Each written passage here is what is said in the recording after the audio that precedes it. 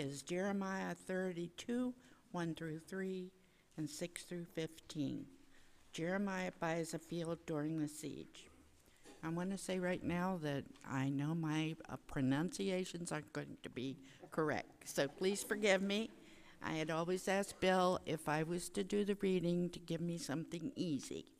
Well, I'm hoping Bill will help me today. Thank you. The word that came to Jeremiah from the Lord in the 10th year of King Zedekiah of Judah, which was the 18th year of Nebuchadnezzar. And at the time the army of the king of Babylon was besieging Jerusalem, and the prophet Jeremiah was confined in the court of the guard that was in the palace of the king of Judah, where King Zedekiah of Judah had confined him.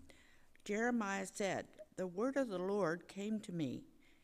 Hanamel, son of your uncle Shallum, is going to come to you and say, 'Buy my field that is at Anathoth, and for the right of redemption by purchase is yours.' Then my cousin Hanamel came to me in the court of the guard, in accordance with the word of the Lord, and said to me, 'Buy my field that is in Anathoth in the land of Benjamin, for the right of possession and redemption is yours. Buy it for yourself.' Then I knew that this was the word of the Lord. And I bought the field at Anathoth from my cousin Hanamel and weighed out the money to him, 17 shekels of silver.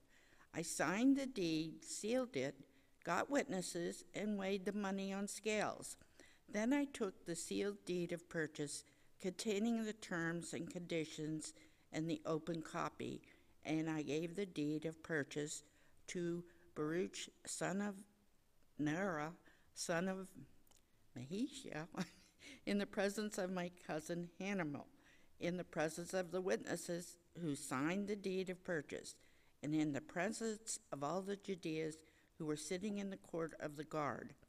In their presence I was charged, Baruch, saying, 'Thus saith the Lord of hosts, the God of Israel, take these deeds, both the sealed deed of purchase and this open deed, and put them in the earthenware jar in order that they may last for a long time. For thus says the Lord of hosts, the God of Israel, houses and fields and vineyards shall again be bought in this land.'" The word of God for the people of God. Thanks be to God.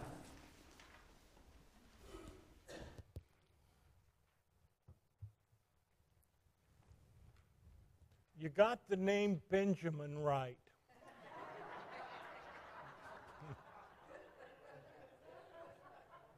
But I'll tell you, God bless you for trying. There were some hard ones in there. And you don't quite know what to do with that. These names are unfamiliar. Benjamin, yeah, we know that. Stephen, spelled with a PH.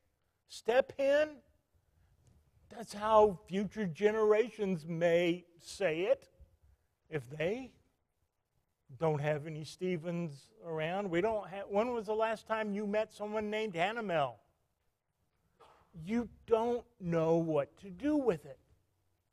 I'm not wearing a stole today.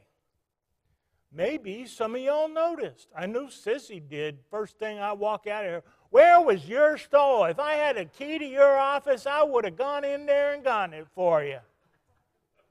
Now, she knew what to do with that. But some of y'all looked and said, that's strange. I wonder why not. I don't quite understand what's going on. Well, I'm going to share with you a time in my life where I didn't know what God was doing. I didn't understand what was going on. Y'all ever been there? And those are difficult days, and you do not know what to do.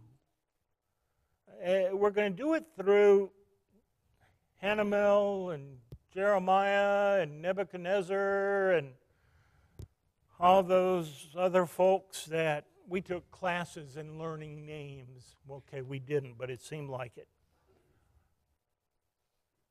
And they go ahead. They don't know how to say them either. No one here was old enough to remember those names, okay? And we're going to hear this story where Jeremiah had to be wondering what's going on. In this case, God eventually tells Jeremiah. But for a while, what am I supposed to do with this? Lord, we're grateful that you walk with us. We're grateful that we don't have to understand your ways to be your faithful people.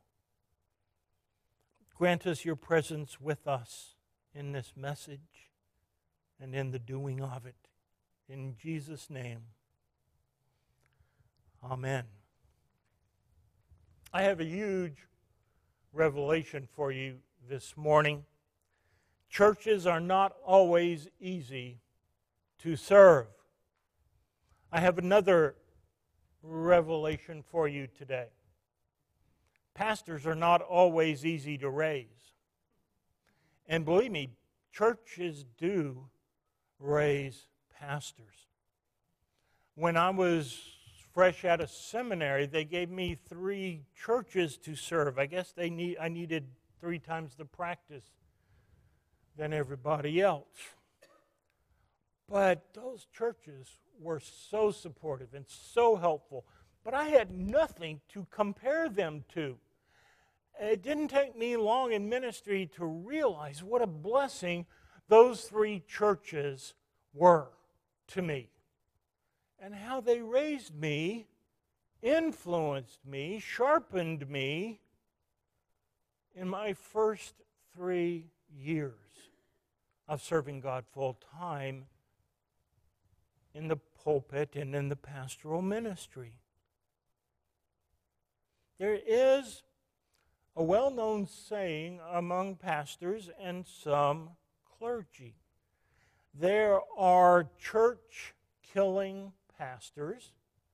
There are pastors out there that by their attitudes and words and lack of compassion can kill churches, just destroy the spirit of a place. But likewise, there are also there are also pastor-killing churches, pastors that kill churches. There are church-killing pastors, but there's also pastor-killing churches, where churches can do irreparable harm to pastors. I heard one DS say, "I'm not even going to assign a pastor to you.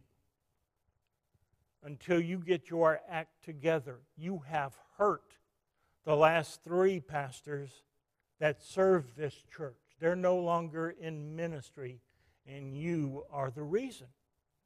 That is a pastor-killing church. And the thing is, you don't want to be known as either one of those things. I encountered my first pastor-killing church later in my ministry, actually. Sissy and I did everything we knew to do, but we could do nothing right at that place. I don't know about me, but I do know that Sissy is awfully hard not to love. But even there, we ran into that struggle and into that pain, both of us. I asked the children's choir to sing on Mother's Day. I was accused of using the children to get a bigger offering on a special day. I've told you that. There are so many stories that we could tell from this one place.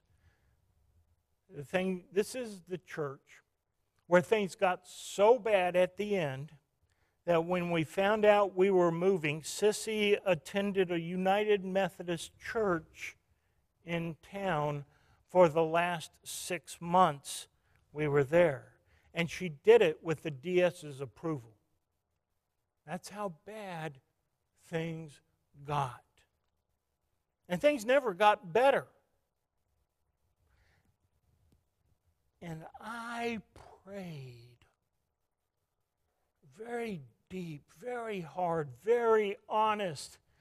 In some cases, it was very primitive prayer where I was just groaning before the Lord. And I was saying those things you might expect me to say. What are you trying to teach me, God? Don't ever waste your time with, why me, Lord? Why is this going on? That's not going to help you even if you had the answers. And God, I don't know anyone God's ever answered why. I don't have to tell you why I'm God and you're not. But I will tell you this. I'm trying to teach you something, so ask the right question. What am I trying to teach you? So even in my prayer life, I was trying to do everything right that I had been taught to do through years and years of Sunday school, of going to church only so I could go somewhere else the rest of the day. Y'all know what I'm talking about. Some of y'all did that too. What am I doing wrong? What more can we do? And you know what God's answer was? Silence. Absolute silence. Nothing. Not a word from God. Have you ever had that experience when God is so silent?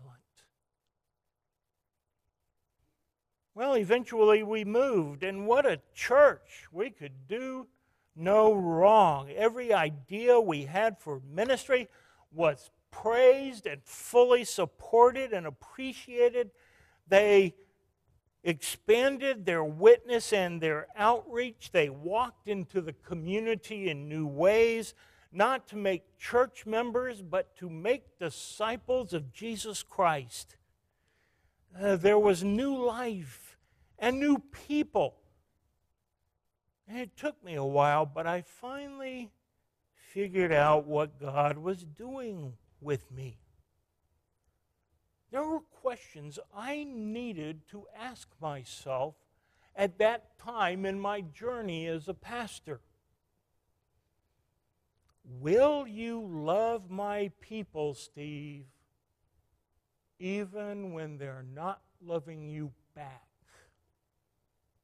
Are you doing this for my happiness?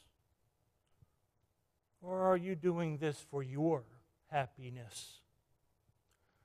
Are you going to remain faithful even, especially when I am silent? Those are all tremendously important questions. You see what was going on here? I wanted God to show me my path for miles to come. I wanted that journey planned out. Al was talking about his GPS. He was actually talking about Mike's GPS, wasn't he, Karen? Yeah. And you want that whole path laid out, and you got it. You follow that purple line, and you're going to get where you're supposed to go. I wanted that. I wanted it planned out. Instead, I had to keep walking, not knowing where I was going, or even if I would survive this trip.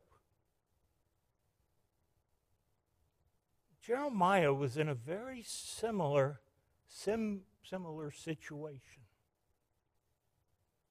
The people had turned against him. He preached the message that God told him to preach. You have turned your back on me. All you know is sin. You no longer call upon my name. Your destruction will be upon you, and you will be captive in a foreign land. Not a way to win friends and influence people.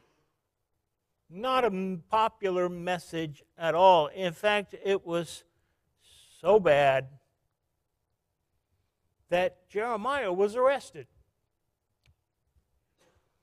And then God told Jeremiah to do the strangest thing. Buy your cousin's land. Yes, that land that will soon be owned by the Babylonians. Do you get what's going on here? The most powerful army in the world at the time was literally at the city gates already. War could break out at any second. And God tells Jeremiah to buy land in a war zone. Land that will no longer be owned by any of God's people once that war breaks out. And Jeremiah was not a rich man. And now God tells him to buy land he does not want and would never use with the few coins he had left, but was not eager to spend.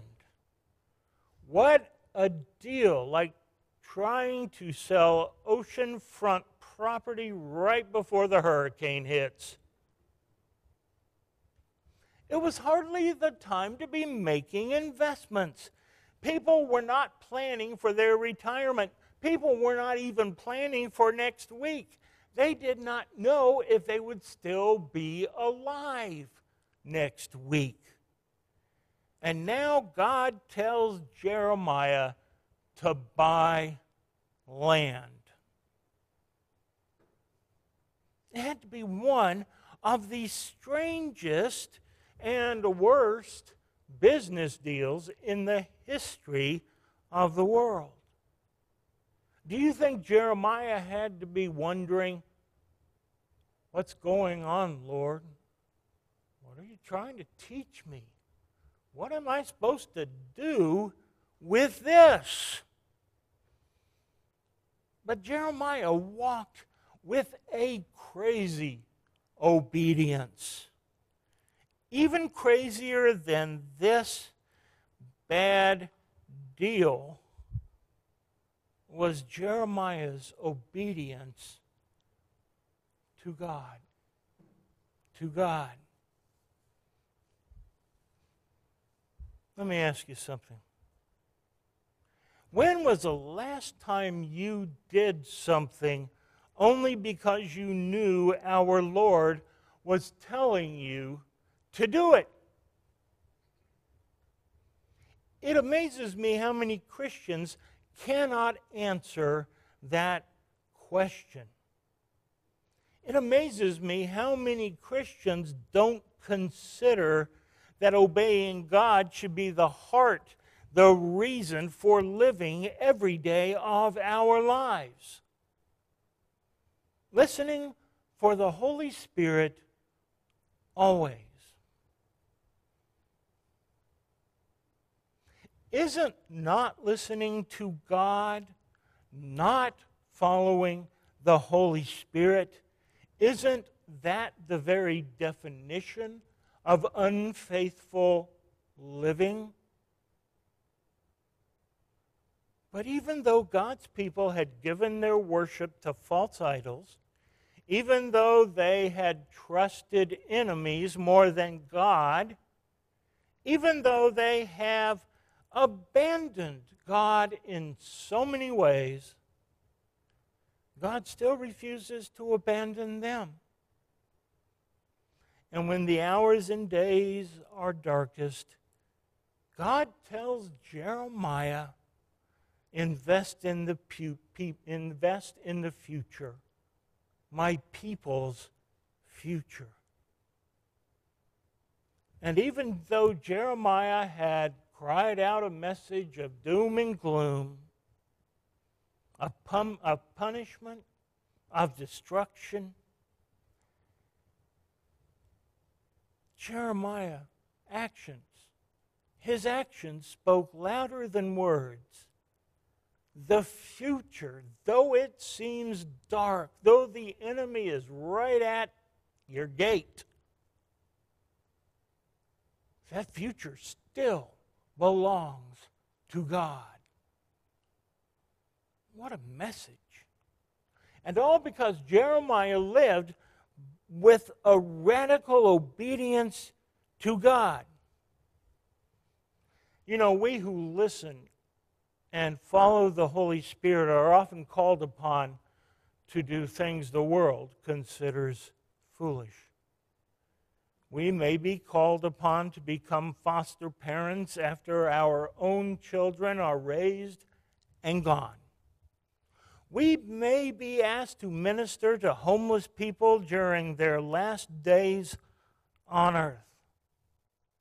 We may be called upon to love people even when they refuse to love us in return. Or hardest of all, God might tell us to serve on a church committee. What will you do then? How crazy is your obedience? Amen.